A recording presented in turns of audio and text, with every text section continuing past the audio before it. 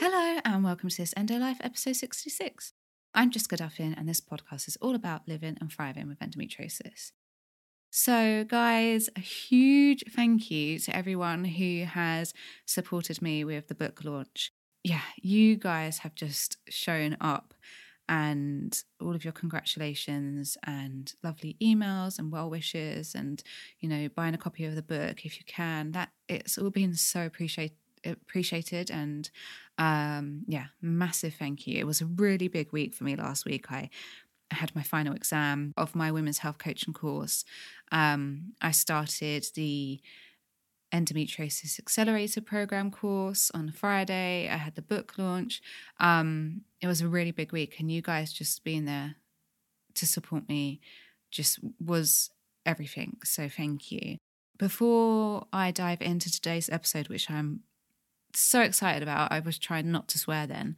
I don't know why, because I swear all the time. I just wanted to let you guys know, if you don't know what I'm talking about with my book, my new book, This Endo Life, It Starts with Breakfast, is out now. You can purchase it on my website in a digital copy or a print copy, or in Kindle format on Amazon. All of the links are on my website and in the show notes. If you are interested in buying the print copy, a couple of people have asked me this. It is printed through a company called Blurb, so that's where my link redirects you to, and they have different versions of the website depending on which country you're in. So just make sure, I think you have to scroll either to the far top or very far bottom and change the currency, and then that will change which country it's shipping from and stuff like that, because obviously if you're in Australia you don't want to be paying in British pounds because of the conversion rate, and then the shipping is going to be crazy. So make sure you're logged in to your country's website. And if you don't know what the book is about, it is a nutrition guide and cookbook for living and thriving with endometriosis. And part 1 is completely science-led, full of research and studies on nutrition medicine for endometriosis, with practical tips and reflections on my own journey. It's a really non-judgmental book, so it's all about just picking and choosing the bits of information that work for you and would fit into your lifestyle. And then the second half features 28 blood sugar balancing, hormone supporting and anti-inflammatory recipes. And a couple of you have asked if it's suitable for gluten-free and vegans. Yes, it is. It's totally gluten-free. It's totally plant-based. But if you want to add animal products, you can as well. I've made that very clear that can be done and is an option. Also, I wanted to let you guys know that in January 2020, I will be launching your Endo Life coaching program. I'm really excited about that. So it's a 1-to-1 3-month health and life coaching program to help you thrive with endometriosis. I only have 10 spaces available because I really want to protect my energy and my health, and the best way that I can do that is managing my time effectively. So I have 10 spaces, and at the moment, throughout November and December, I'm taking inquiries and bookings. So if you're interested in hearing more, we can arrange a call so I can find out a bit more about your story, a bit more about what you're looking for support with, and then you can hear more about what this coaching program is. But to give you a bit of an overview, coaching is completely client-led, so it's about what you're bringing to the table and what you want to work on.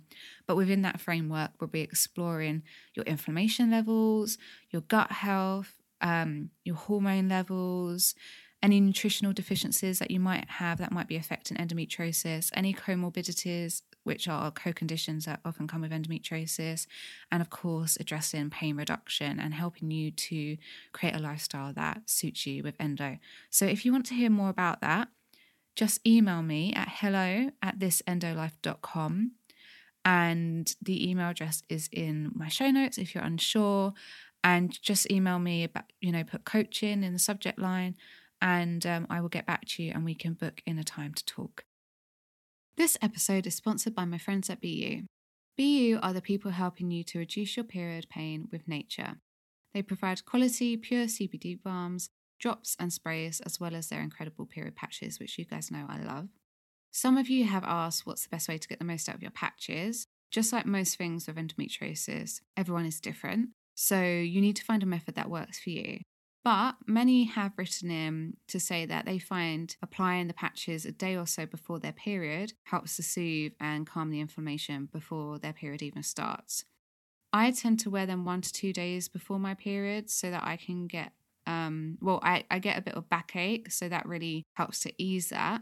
And as a result, I find that the pain is if I get pain, it's a lot more subtle when my period does start. They come in a pack of 5, so should last for the majority of your period, and you can subscribe so you can get them every month. They're $6.99 for a pack or $4.99 if you go for a subscription. To shop, just head to the link in my show notes and start soothing period cramps a natural way. This episode is also sponsored by my free endometriosis diet grocery list. This free download gives you an overview of the endometriosis diet and eating for your hormones, tips on shopping for endo on a budget, and deep dives into everything I eat on a weekly basis every month. I've also provided my favourite resources for learning more about nutrition for endo if you want to go that bit further.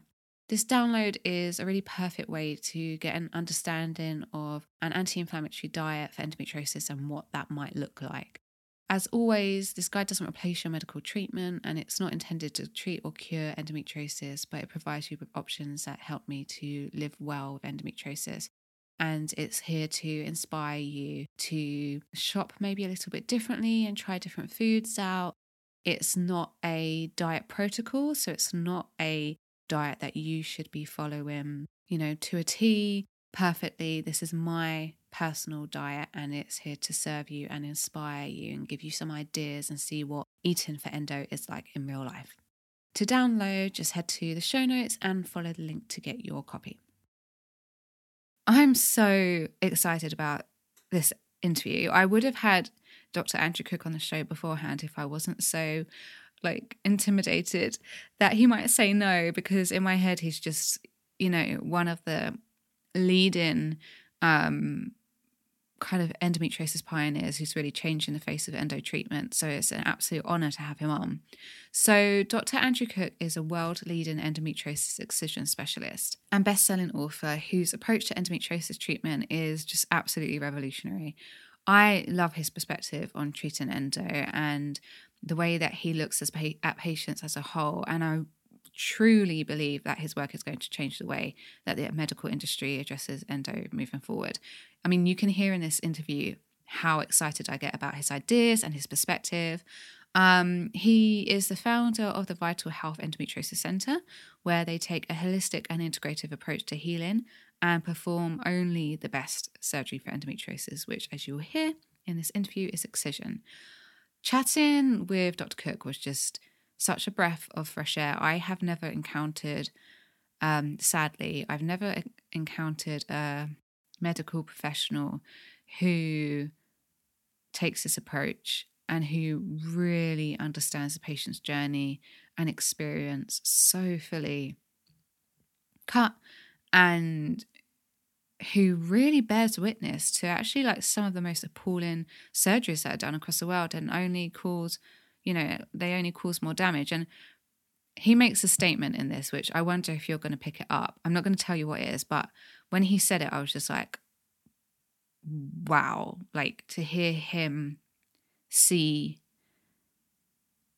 what is happening with endometriosis from in that way, it's just, it really is affirming and just echoes our feelings and what we've gone through.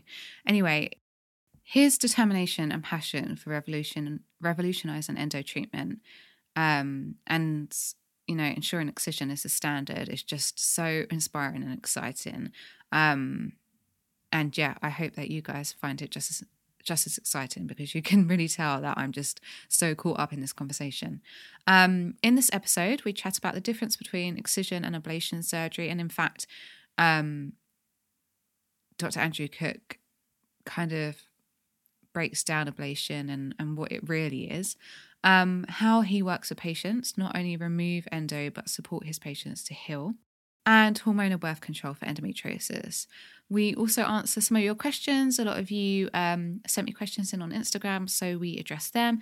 And if your question isn't in this episode, then it will be in a live Q&A that Andrew and I are going to do on Instagram sometime in the near future. So I really hope you love this episode. I really think you are. I'm super excited to hear what you guys think about it. It was an honor to have Andrew on. I think he's brilliant. So yeah, enjoy.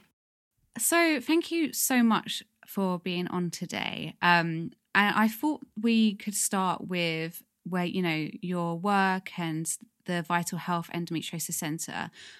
What I love about your work and why I was so interested in getting you on is that especially in terms of the UK, we don't really have a very holistic approach to endometriosis treatment over here. And as far as I'm concerned, I feel like you are really leading the way in terms of like changing the way that we do endometriosis treatment. So I wondered if you could tell us about the integrative approach that you take to endometriosis and kind of what that actually means and why that's your preferred approach. Sure. And thanks for having me on. It is an honor. And, endometriosis, it's a interesting condition. And as we all know, there's probably a lot of room for improvement in how we treat women with endometriosis. And so, for myself, it's been 30 years or so. And, part of the process of learning was how to remove it correctly surgically, which made a big difference. And, with surgery, I can remove disease, but I'm not, that doesn't equate with health necessarily. And then Western medicine, while, there's a lot of strengths, and I'm glad we have it, I think we've kind of drifted off course a bit, to where it's almost to the point, if you're not healthy from a Western medicine standpoint, it's a pharmaceutical deficiency. And I just think we've gotten off course on that. And then with a lot of the issues that women with endometriosis deal with, they're not really well treated by Western medicine. And that's thus, I grew up with a family of engineers just trying to problem solve and look at things and think out of the box a bit. And so back in the 90s, that's when I started pursuing kind of the integrative treatment.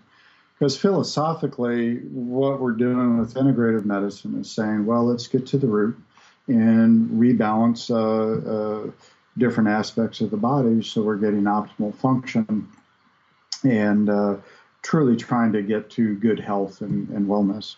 And, that's been evolution over the years. We're getting better science, better information with the integrative aspect. But just like I've said, if you had a construction crew show up to do an addition on your house and they opened the toolbox and there was just a big hammer in there, you would say, wait a minute. Like, no, it works great. You just hit it hard on the screws. They work good too. So, we expect that, people have different tools and resources to apply to specific situations. And in a lot of ways, I think the same thing for medicine. And there's different philosophies, there's different approaches, and different things work better for different people in different situations. Part of the challenge is, the diagnostic tools we have are really lacking in so many ways. And thus the patient gets good news, your test is okay. And they're like, well, okay, then why do I feel so bad? And what can I do better? And so I think with integrative medicine, it really is covering a wide range, and it varies from person to person. Probably in the U.S., one of a significant hurdle is what passes as food supply here, and really it's pretty pathetic and unhealthy. And so, the average American, I think, what are we up to 2/3 of people are overweight, and it's just a sign of what we're consuming is not perhaps the healthiest choices. And the processed foods result in a lot of inflammation and stress on the body. And some people's genetics tolerate that stress better than others. Probably is on average, women with endometriosis, they're not in the best position to tolerate that stress. Yeah. And then the list kind of goes on. By the time a lot of people get out of the shower, they've been exposed to a lot of toxins and different products. So, it's really looking at the whole person and addressing whether it be physical therapy or acupuncture or the list kind of goes on as far as how are we really getting to a good place. I think that's absolutely wonderful. And I have to ask, do you get pushback for this approach? Because I have kind of like worked in the endometriosis community now for about 5 years, and I definitely get pushback for my views. And I just wondered, as a doctor who's taken this integrative approach, do you find that you're getting resistance from the medical community? The medical community, probably more in the past. I mean, there was a time in which you could be in trouble from a licensing standpoint for giving nutrition, but you could give chemotherapy and kill somebody and be okay. And that's certainly, we've made some progress. Although more recently, a lot of the integrative websites, been kind of banned by Google, I think. So. Yes. It's so frustrating. It is. It literally happened to me. My site dropped, my site visits dropped in half overnight. Yeah, which, at some point, we're adults. We want to be informed. We don't want to be misled. Although we don't even get that whole argument, especially here in the U.S. Currently with our political situation. But at the same time, it's just another hurdle that women with endometriosis are dealing with. As the internet has long been, to me, just a lifeline for women with endometriosis as far as communication. So agree. It's so yeah, that's frustrating. But then, and I won't get too distracted, but as my uncle was a particle physicist, and again, I kind of have this background and interest. And if we look at what is medicine based on, it's based on Newtonian physics. All of what from space to computers to everything else. This is all quantum physics, and quantum physics is one of the most well validated aspects of science that we have, and it's been around for 100 years. But you start looking at probability waves and expectations and all this stuff, where a lot of business is very front center with quantum computing and all this. Medicine, we're 100 years behind. And so a lot of what's been considered woo-woo stuff is proven, physics. And we're just behind the curve on this. And so when we start talking about integrative medicine and all the different things, you can talk about genetics expression, based on, emotional being. And it's fascinating when you start to look into this, and it's a real area of interest for me. So I think, yes, there's pushback, and quite frankly, some of that pushback is by very outmoded thinking that, just hasn't permeated into medicine as much as it has other areas of society and business. Mm. And how do your patients respond to this integrative care? I mean, I know that I don't feel like I'm due any kind of surgery right now, but if I could go back in time, I would do anything I could to find the money and come to you, because your approach to me is just absolutely what's needed. So I'm sure that you have others who feel the same and are just astounded by the level of care that you give. Mm-hmm. Well, we try. And again, I think, to me, endometriosis is not a cancer, but there's a lot of similarities. So yes. Like Steve Jobs, he had a very treatable condition. He ignored the surgical removal of what was treatable at the time and just did integrative treatment. And he's no longer with us. Now, if he would have combined both, he would still be here. And I think with endometriosis, again, there's the disease burden, there's the implants in the pelvis, and there's a lot we don't understand because it does have systemic or overall body effects. And so I've used the analogy, if we have a car that gets horrible gas mileage and you can tune it up, put new tires on it, and if it's still getting horrible gas mileage, and a friend is like, well, is that parking brake supposed to be on the whole time? You go, oh, no, actually, let's take it off. So in a lot of ways, to me, the surgery is getting the parking brake off. But at the same time, if the tires are bad and it's out of tune, we have to do all that stuff. So if somebody doesn't have a healthy lifestyle, diet-wise, activity-wise, emotional, trauma, all these things that come into play, that's where, I think, again, it's truly saying, endometriosis is a life experience. It has so many different ramifications. And then in the current environment where what could be a very treatable and relatively short-term disease often is 10 years later, and we have the physical trauma and all the medical trauma and from lack of good care that adds up. So so I think it's just combining all the stuff as needed and recognizing the extent of how this really permeates a person's being and life experience. Absolutely. And it's obviously clear from our conversation that you take a tailored and individual approach with each patient.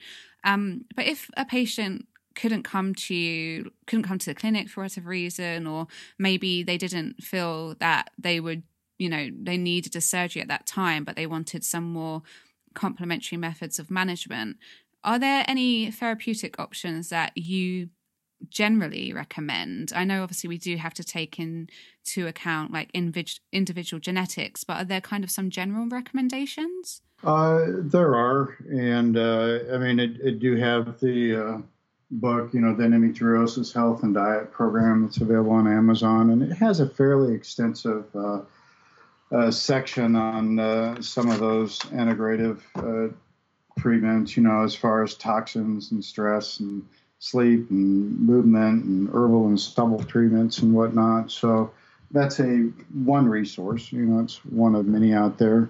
And then also, on our Instagram, Vital Health Endometriosis, we try to put up a lot of different stuff for people that they can follow. But I know, speaking for myself, I have insulin resistance, which a lot of people do have, maybe undiagnosed. And it's a thing where over time it has its toll on the body. And in my case, 10 years ago, I was on, I think, 5 different pharmaceuticals and not headed in the right direction. And I finally started practicing what I preached. Mm-hmm.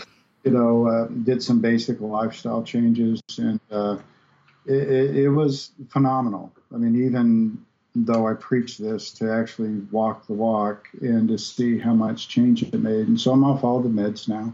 I feel much better. That's incredible. So, yeah. And like I say, people say, it'll get easier. And I'm, 7-8 years into it. It's like, it's a daily challenge. And so it's not an easy thing. In some ways, surgery is easy. You go through the inconvenience physically and financially, but ultimately you lie down and get something done to you. Where the end stuff, you got to do the heavy lifting and get ready to fall off that horse a lot. Yeah. Oh gosh, I know that one so well. Yeah, it definitely is a constant. I adopt a lot of the practices that I've now since read in your book, and I started years ago with an anti-inflammatory diet, and that was really the key thing for me that took me from being in excruciating pain to almost being in zero pain. Pretty crazy, isn't it? It's crazy. It was honestly in the space of a month mm-hmm. That it happened, and that really triggered for me this just deep frustration of like I couldn't, and at the time it was really hard for me to find. Mm-hmm.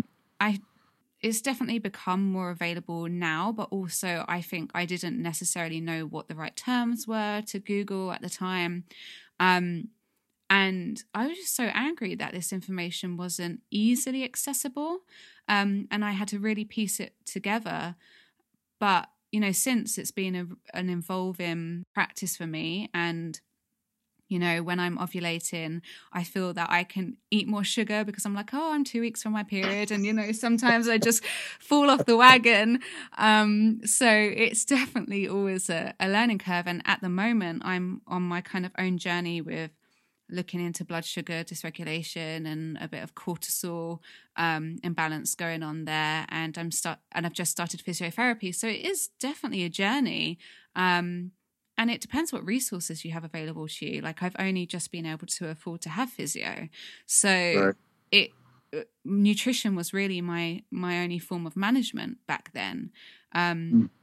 So I do agree with you. I think it takes conscious dedication every day to make those changes, for sure. That's true. Probably, Jessica, one comment briefly I think might be helpful for people too is, when we talk about food and diet, and I mean, in general, people are, well, what? And I think processed foods are bad. As my son once said, what's processed food? I mean, if it's in a box, it's processed. If it looks came out of the ground, it's not. But everybody is different. There's food allergies, but probably food sensitivities are a significant part of it. And so there's a basic method I'd like to briefly touch on that may help people, because everybody's different. You can read this diet and that diet, and pretty soon it's like, okay, I can drink water. What else? And so Absolutely. If there's something that needs to come out, we need to do it. But we don't want to unnecessarily eliminate anything. So one strategy is you can eliminate for, I say, a minimum of 2 weeks religiously, 100%. And then at the end of the 2 weeks, challenge. So whatever you've eliminated, eat a lot of it. And it can be a couple hours, it could be a couple days, but whether you're having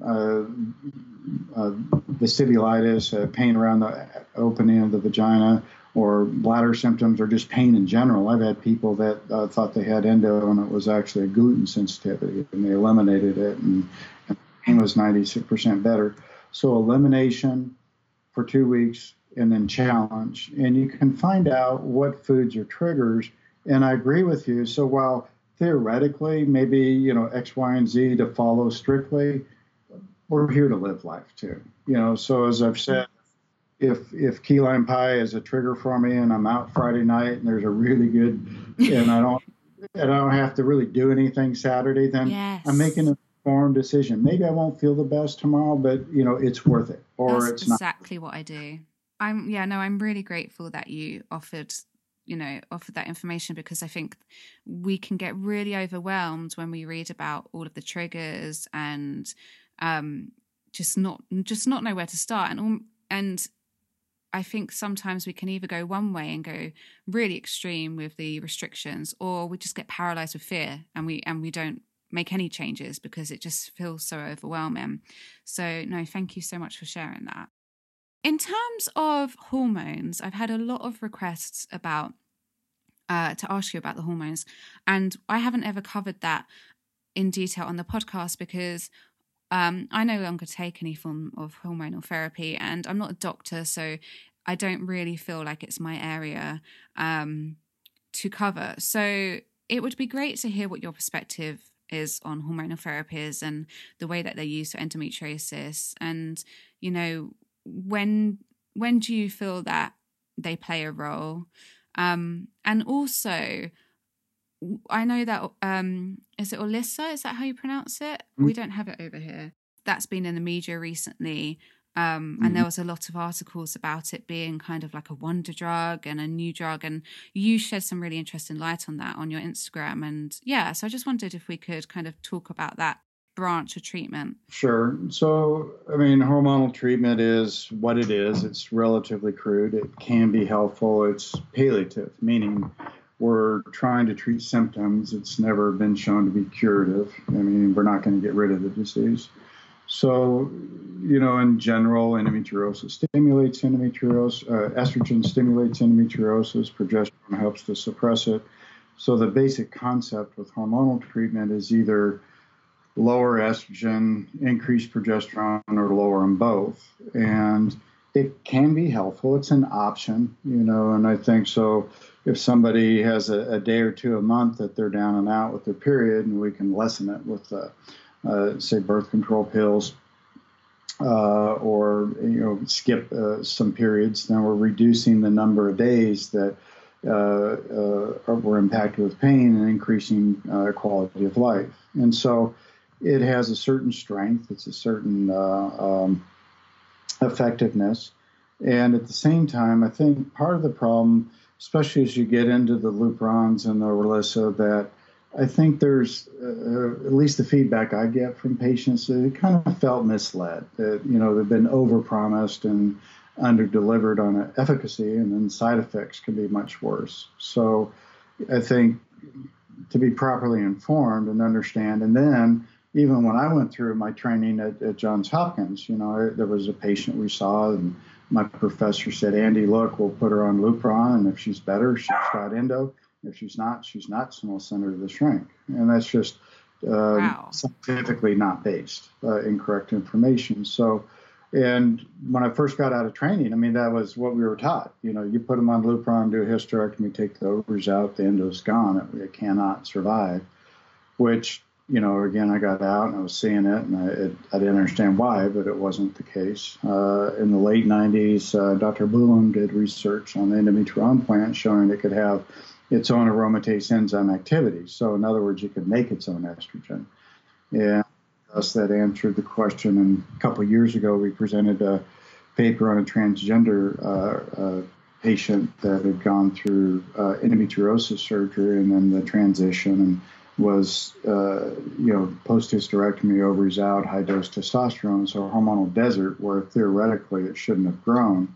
But 6 or 7 areas had endometriosis proven on pathology. So so knowing the limitations. So, there's certain people that continue to have endometriosis symptoms in spite of either ovaries out or suppression with GnRH agonists. Mm-hmm.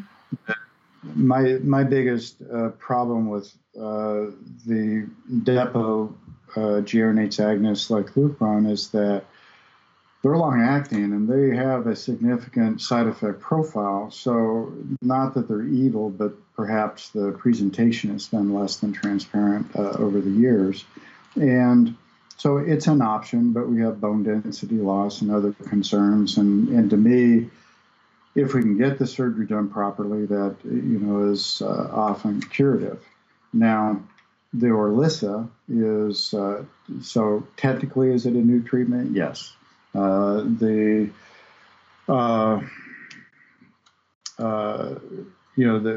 Lupron is an agonist, meaning it stimulates GnRH release. The Orilissa is an antagonist; it blocks, but the effect is the same. So clinically, what they're doing is turning the ovarian production of estrogen off. So that there's a technical difference, but really it's the same thing. Now, the Orilissa is a pill, so, the advantage is it wears off quick, and if you have significant side effects, but at least here in the U.S., it runs close to $1,000 a month, and we're just treating. So it's another treatment option, but it's not like we got this magic new great treatment, and so non-hormonal treatment in the future, will probably be more effective, but we're still waiting to get that in the mainstream.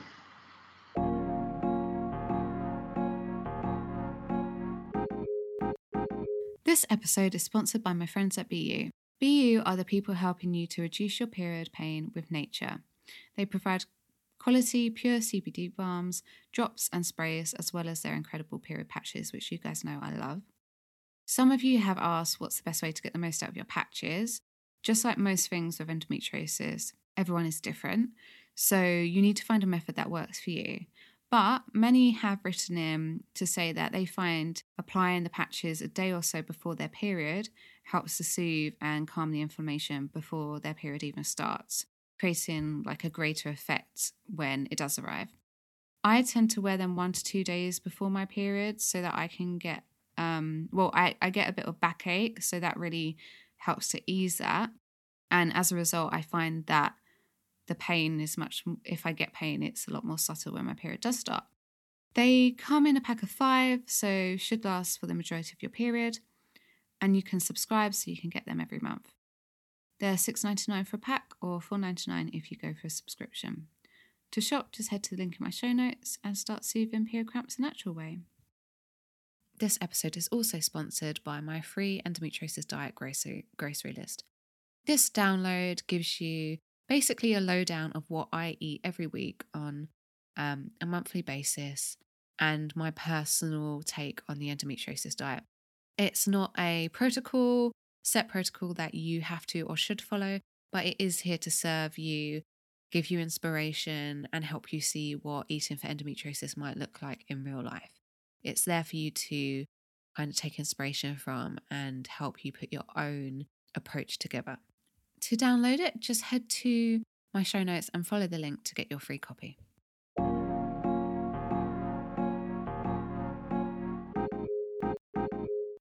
So we've talked very briefly about surgery, but I'd love to dive in a bit more now. I know that you launched a social media campaign recently called Ban the Burn. And I wondered if you could tell us more about this and why you're advocating for excision over ablation. Personally, I've had 2 surgeries.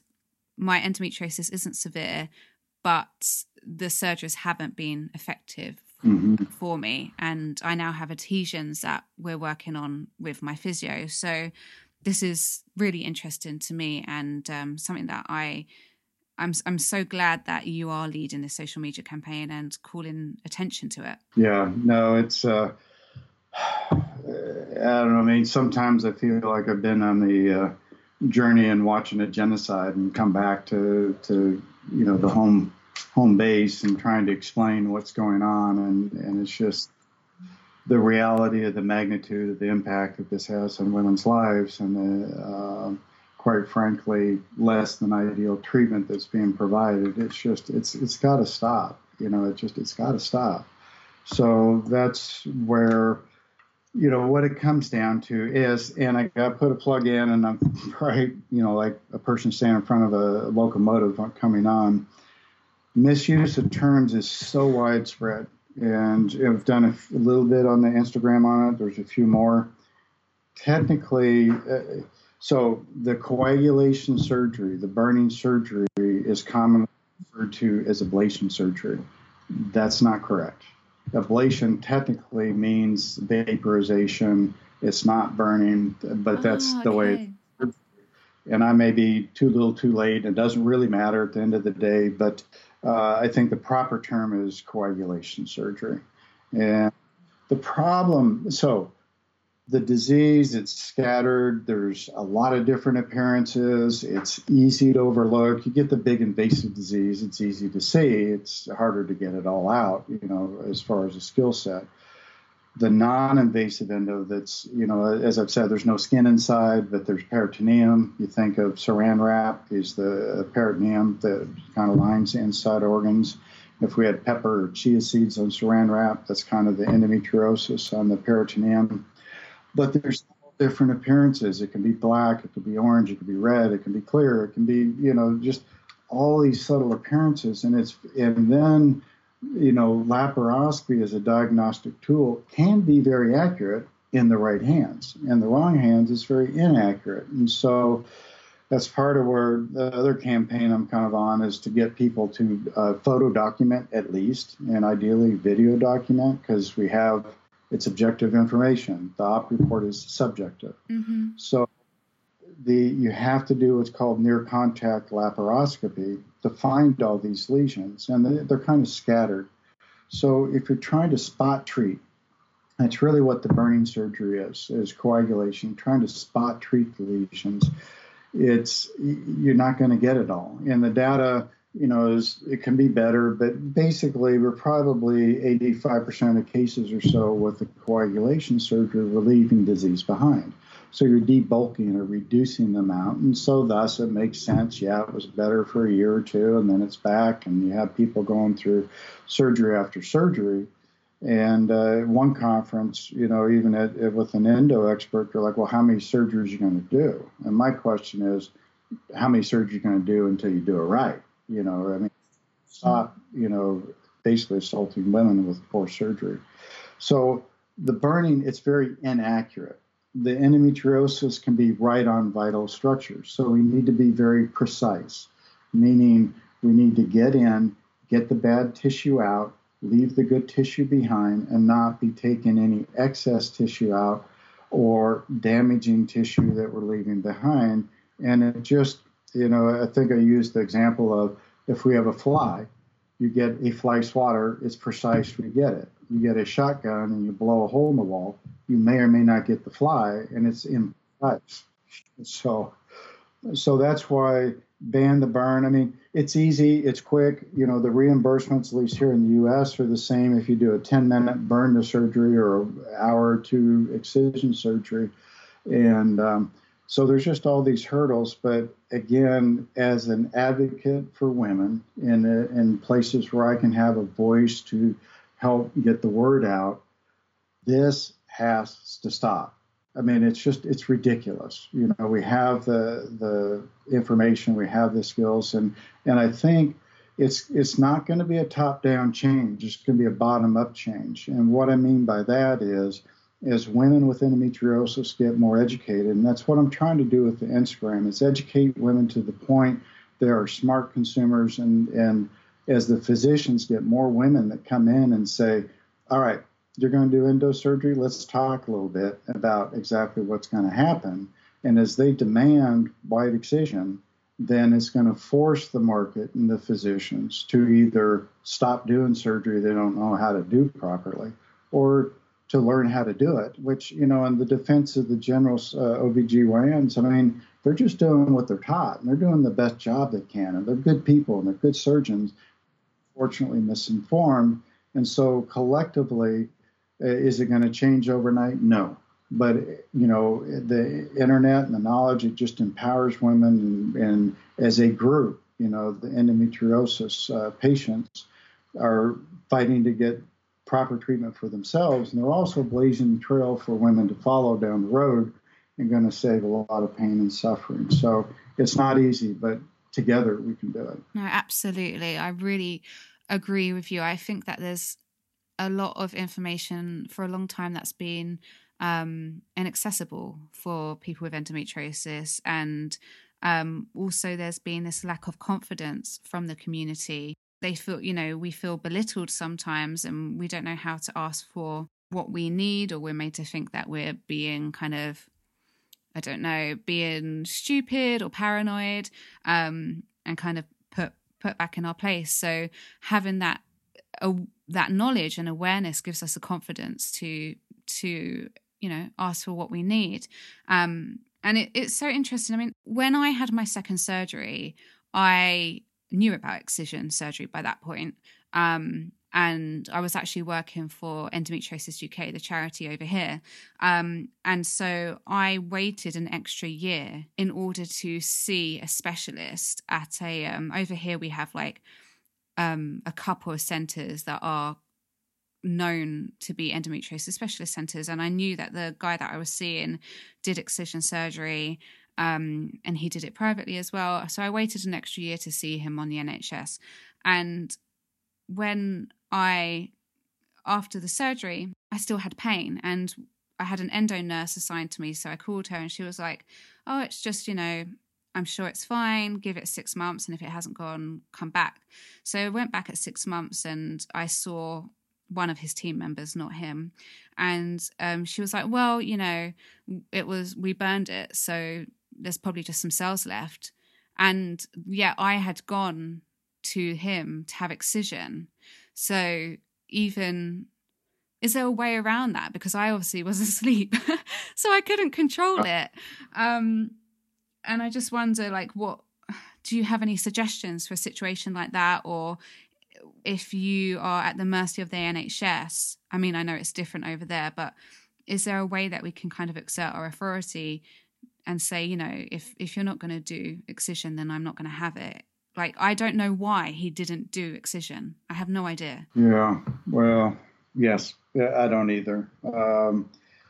It's a challenge. In part of, again, I think the process I'm trying to work through is to get people to the point that they can look at the surgical photographs and look at the pathology. Because you're right, is surgeons are starting to understand that patients are wanting excision. So I'm starting to see what I call micro excision. So they got to do a couple millimeter biopsy in a few places. Okay.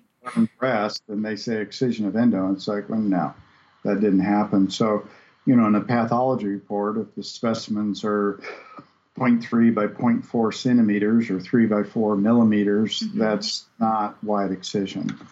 Wide excision is several centimeters in size.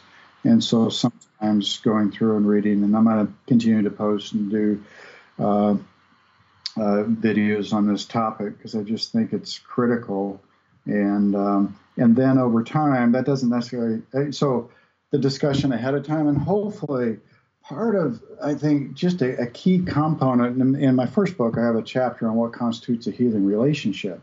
That's half the battle, because really in a healing relationship, you have respect, you have commitment to the patient, and you have it's obviously imbalance in knowledge and authority, but that imbalance is being used in the patient's best interest. And as I've tried to say to physicians, I mean, there's times people ask me a question and I'll say, I don't know. As a doctor, it's like, wait a minute, you don't know. You're supposed to know everything. No, I don't know, but let's work together to either figure it out or find somebody that can help us. And I think patients are totally open to that, because really, it's just, this is a challenging disease. And if we're just honest and transparent and work together on this, then, that's where we're going to get the best results. So in the future, though, I mean, if a doc is consistently doing biopsies and calling an excision and that word gets out, then we know that may not be the first choice, for other people to go to. Mm. And when would you say, like, is there a time that a patient can recognize that surgery is necessary? Like, and how do they, if there is that point, how do they go about finding the right surgeon for them? Yeah, so I think, surgery, it really, a lot of this comes down to quality of life, and, our integrative or less invasive treatments providing the change and the improvement in quality of life that we want. And and at the same time doing surgery, I can't tell you how often patients are sitting there 4 days after surgery saying, and I'm like, how's the pain? They're like, nothing compared to my periods. So if you talk to a male and said, we're going to do surgery on you every month, and if you want pain meds, quit whining, it would be a little bit different story, Yeah. So, and as far, I think, again, if the physician will take the time, and often they're in a situation, it's hard to do that, but to address the concerns. The biggest concern I see on a pair to patients is that nothing's going to be found at surgery and they're going to be crazy after all. And that's just not the case. Women are not physicians, most of them are not, but they do live with the body and they know what's going on. And it's very accurate what patients tell me and what I find inside.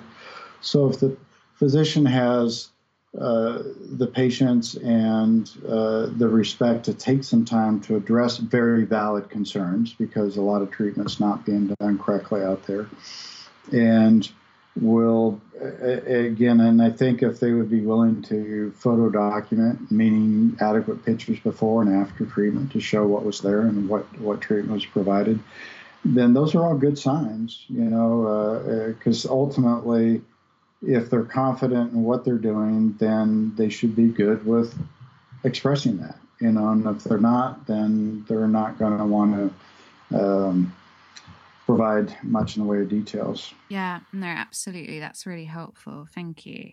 I've never been offered pictures. I don't know if that's something to do with the NHS or perhaps because my endometriosis isn't so severe, but yeah, it's an interesting one. And And I am aware that you are launching an online community called Endo Thrive Tribe.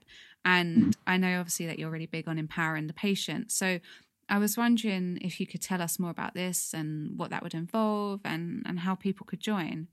Sure. So I think, Endo, again, been in it 30 years. We've gone from most people not being aware of what it is to we're getting finally an awareness of the disease and the severity of the symptoms.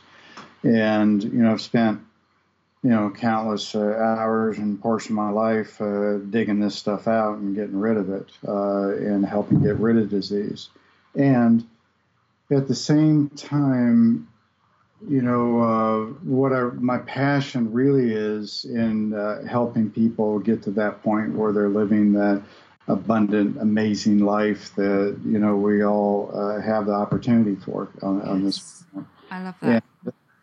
And so there's all the physical issues and how we bring that together. And then, quite frankly, probably a lot, if not the majority of women with endometriosis have been through a lot of trauma.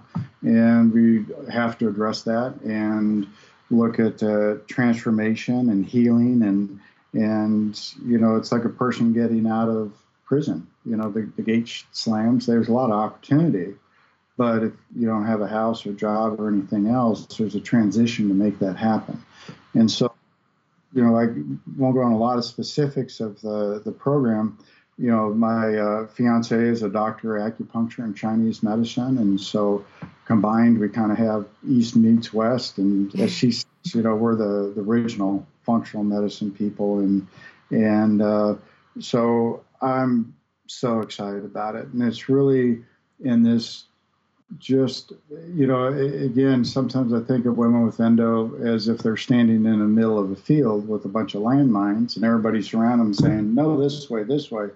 And if you take the wrong step, it can be detrimental. So just to have an organized program of people that are at that point where they want to make the transformation and truly get into healing and just that positive, amazing place that is possible for women with endometriosis. We just had this Miss Tennessee was one of my patients, and she went through that transformation. And it's just amazing to watch people now be able to do those things. And so that's my life's passion and where I would like to focus my efforts in the future. That's incredible. I can't tell you how...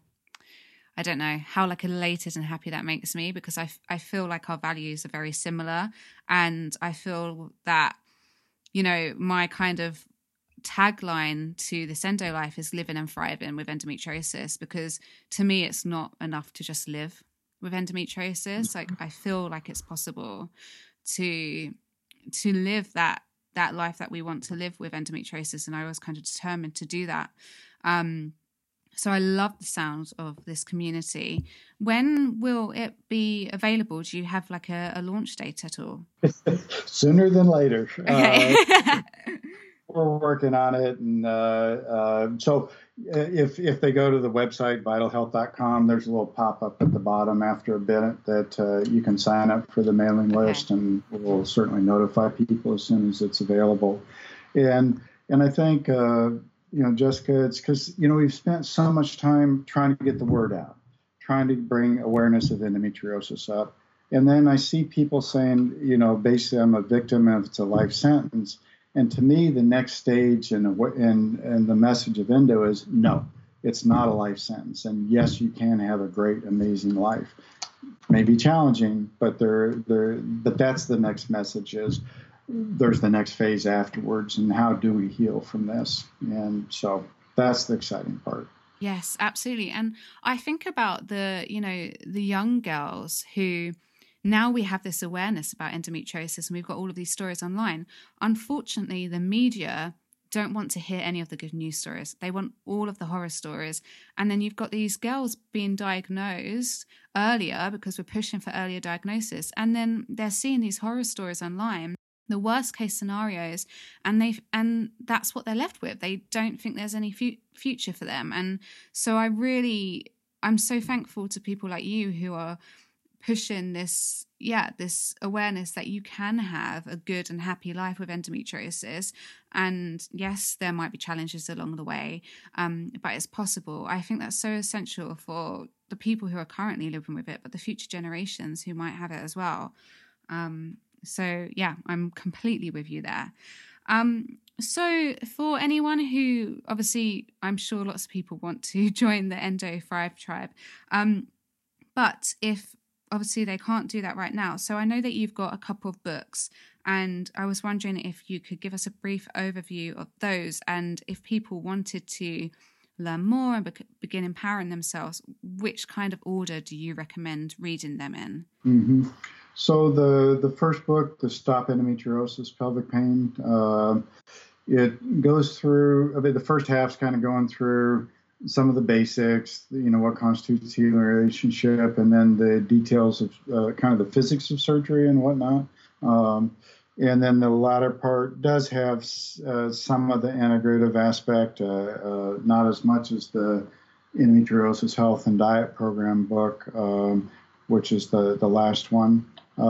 So the first one's really a good overview as far as endometriosis. I started as a pamphlet and it got turned into a book. Amazing. What a story. It's just trying to get the word out because, again, I feel like sometimes I'm here, it's like, it's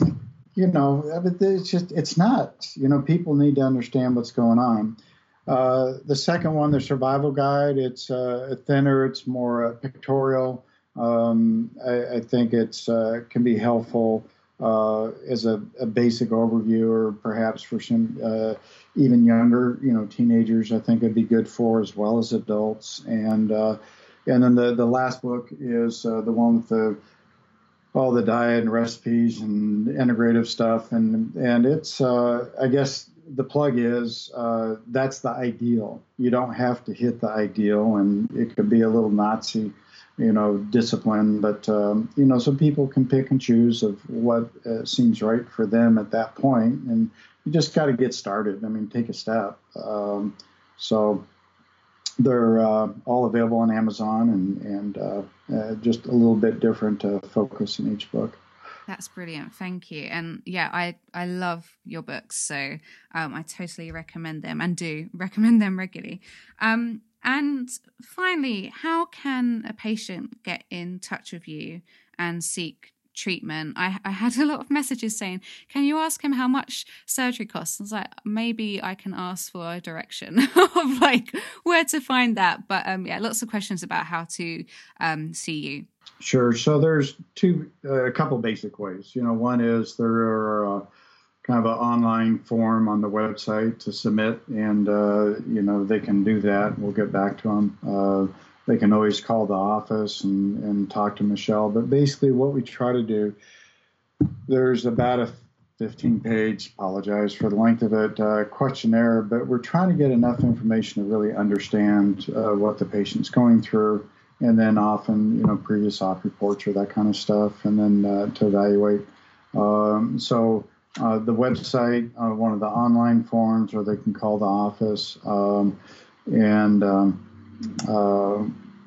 The cost, it depends on patient, on the insurance, and the degree of the surgery and all that. But that's part of what, as they're going through, we're trying to understand what they're going through and how we may be able to help. And then part of the process is explaining what would be involved.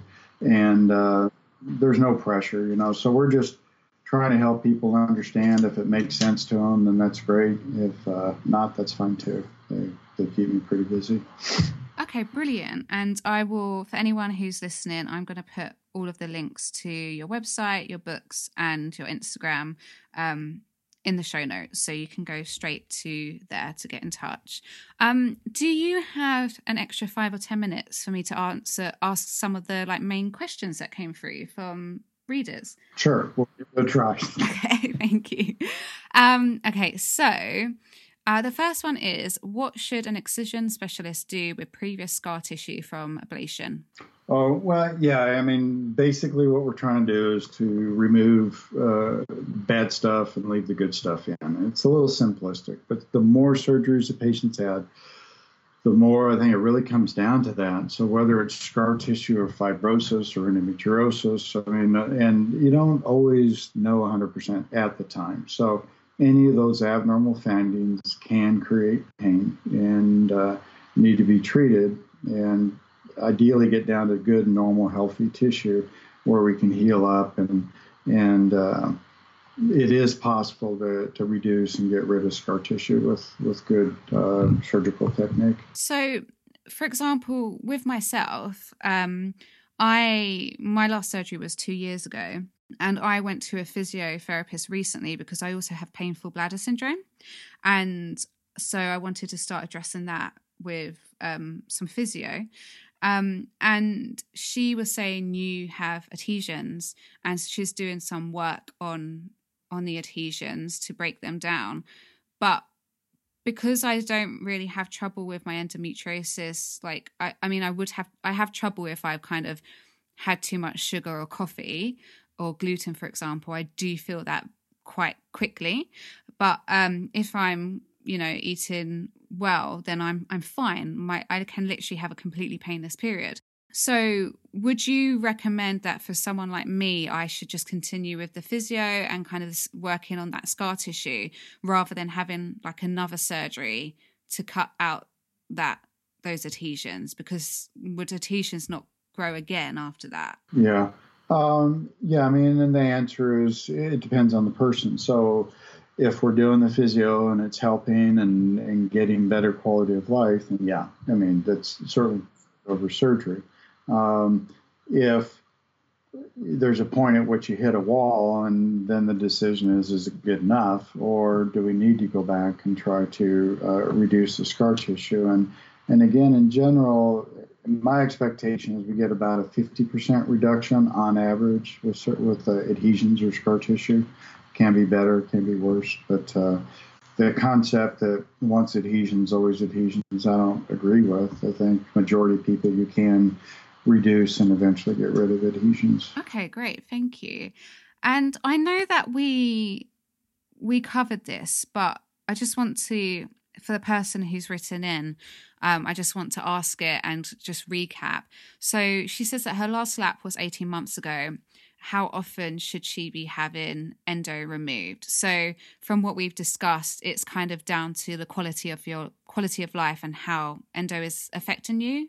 Yes. And, with our data, it appears about 85% of the time the endo's gone and does not recur or come back. So hopefully, you get the surgery to really end that nightmare. But again, it comes down to quality of life and all the different things that can come into play, whether it be muscle spasm or, like I say, painful bladder syndrome, interstitial cystitis, neuropathic pain. I mean, the list kind of goes on. So in general, we want to make sure we're covering as many of the bases as possible, and then where it's needed to go to surgery. So when you say 80% of the time it doesn't come back, is that with excision surgery? Yeah, 85 roughly. Okay. Percent.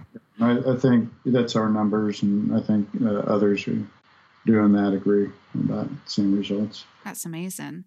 And another person has asked, how significant can scar tissue be after surgery? She hasn't stated like which type of surgery. Mm-hmm. Well, it can be. Not all scar tissue causes surgery, but it definitely can. And it doesn't show up on tests. You can have almost everything scarred to everything inside, and it just doesn't show up. So, that's probably even a more difficult hurdle than the endometriosis, because especially for general surgeons, they're just not. They don't operate for adhesions. They don't operate for pain and adhesions. And even one of my good associates was like, I don't really do surgery for adhesions. What do you do? So I think the whole adhesion area is even harder to get good, adequate treatment, but it can cause the pain. So again, quality of life. There's, it's not without risk going through surgery and doing all this stuff. So if I'm balanced, quality of life is okay, fine. But I've also had people that can barely eat because they have partial obstructions, and they've been told, well, as long as you can eat, we're not going to do anything, but the quality of life stinks. And so that's not right either. So this next question, I'm not 100% clear on, so I don't know if you can, maybe this will make more sense to you. So she's saying, have you seen endometriosis take over thyroid levels, especially for us who have had a thyroidectomy? So I'm assuming she means, have you seen endo affect like thyroid? Maybe like the hormonal imbalances that are going on, or the stress that's been caused by endo? Mm-hmm. Yeah, I mean, so directly, not really, but yeah, I mean, the stress, and you start looking at the physical stress and how it affects the body physically can certainly impact it. They say hormones run in packs; they're not solo creatures. So certainly, one being out of balance can affect the other. And I think that really beyond the discussion of today, but there's what is endo? How do we define endo? Is it just the implants? And if that's not affected, if the implants is not part of it, is that part of endo? Because there's certainly overlap with everything from chronic Lyme disease to fibromyalgia to autoimmune diseases. Yeah. And where do we draw the line, or how do we define it? And I don't know anybody has those answers, but it all overlaps in the same person. And I see stuff with endometriosis I don't understand. For example, I've had people with autoimmune, a condition called ITP, where the spleen eats up the platelets, and it's an autoimmune disease. I had one patient that, following her endometriosis surgery, it cleared up and went away. Wow. Interesting. Not surprised, but I don't understand it. So I think it's just in those kind of areas, it's, you got to be really cautious before you think you know everything and write it off. Yeah, no, that's fascinating. And actually, I have a suspicion that I've got low thyroid levels at the moment. So that's a really interesting answer. Okay, the next one is, we've answered that already in our conversation. Okay, I'm currently managing well. What are my future risks if I don't have excision surgery? Oh, well, I think, that's we could talk about that for a long time. One, to me, they're the two basic types of endo, or non-invasive endo. It's on the surface and can create horrendous pain, but it doesn't really destroy tissue. The invasive endo, where you have the bowel resections, or it eats into the bladder and all that. I think over time, although we don't know it proven 100%, it seems to be progressive and it will destroy tissue. So in the non-invasive case, if again, quality of life, if you're feeling good, things are all right, then keep with the integrative healthy stuff. Theoretically, we should be able to do enough health and wellness to help prevent some of this stuff. I don't know that we're in reality there yet, but so live the best, healthiest life you can. And again, anything's possible. And the more that we're aligned with a true self, I think is where we're going to get the best results. So I have patients with invasive endo that we're monitoring. We follow them with CA-125s and ultrasounds and stuff. And again, if somebody's committed to really living as healthy a life as possible, then it's nothing wrong with watching and seeing how everything's going. Okay, great. Thank you. And another person's asked, if you're unable to take hormonal medication for endo management, what should they do? I would, again, that's kind of, are we talking, because there's a lot of people who have surgery and they're told, we got to go on hormones, they'll come back, which I don't subscribe to. But so if the surgery's done properly, people don't have to do hormones. If they're trying to do hormones to get better symptoms and they can't do hormones, then sometimes there's a way to work around it a bit, but then you're getting into just trying to optimize health and wellness and trying to find other factors, like if gluten drags you down, like what you're saying. If I have sugar or gluten, then I pay the price. Well, so is it endo? Is it just part of the overall picture? But it's coming down to quality of life and what can we do to maximize, how we're feeling and living. Yeah, absolutely. Okay, this one's quite interesting. Should an endometrioma be excised rather than ablated? Yes.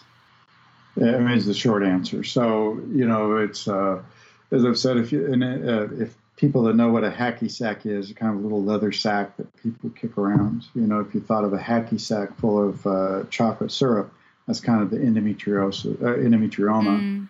You got to get the lining out. If you don't get the lining out, then it will come back. If you're, again, ablating, usually they mean they're coagulating. It's nonspecific, so we're trying to destroy all the lining of the cyst without destroying too much ovary, which is inadvertently going to be the byproduct. And the true ablation, again, the problem is getting all the tissue ablated. So there's plenty of studies showing that excision of the endometrioma cyst is superior as far as efficacy and lower recurrence rates than trying to burn it out. That's great. Thank you. That's really helpful. So there are so many more questions that I think maybe we, if you're open to it, we could reschedule a time to talk and go through them, or maybe do that on Instagram Live so people can interact and ask questions in real time, because there are countless questions for you. I've never had so many questions for a guest before, so you're very popular. But thank you so much. This has been absolutely one of my most favorite episodes, and I'm fascinated by the work that you do. And if I ever feel that I need surgery again, I really want to do as much as I can to come over and see you. Because I love the work that you're doing and the approach that you're taking. And I'm so grateful. Yeah, I'm so grateful that you are showing up for us with endo like this. Thank you so much. Well, you're quite welcome. The feeling's mutual, Jessica. Thanks for all that you're doing, and it's together we're going to make it happen. Thank you. Well, I hope you have a great day and a great weekend, and I hope to speak to you soon. Okay, take care. So that's it. Thank you so much for listening. If you want to find out more about what I do, or read more on endometriosis and living well with it, you can head to my Instagram page, which is this_endolife. You can head to my website, which is www.thisendolife.com, and you can also get a free guide to managing endometriosis naturally on my website. I've put the link in my show notes. It's a beginner's guide to getting started on all of the areas that I have worked on to help reduce my endometriosis symptoms and pain and live well with endometriosis. As always, if you like this show, please rate, review, and or subscribe. It really, truly does help others to hear the podcast, and hopefully will help them to live better with endometriosis. This episode was produced by The Pod Farm. Whether you're an established podcaster or just getting started, visit thepodfarm.com to see how they can help you go from an idea to a finished show that's ready to be heard by the world.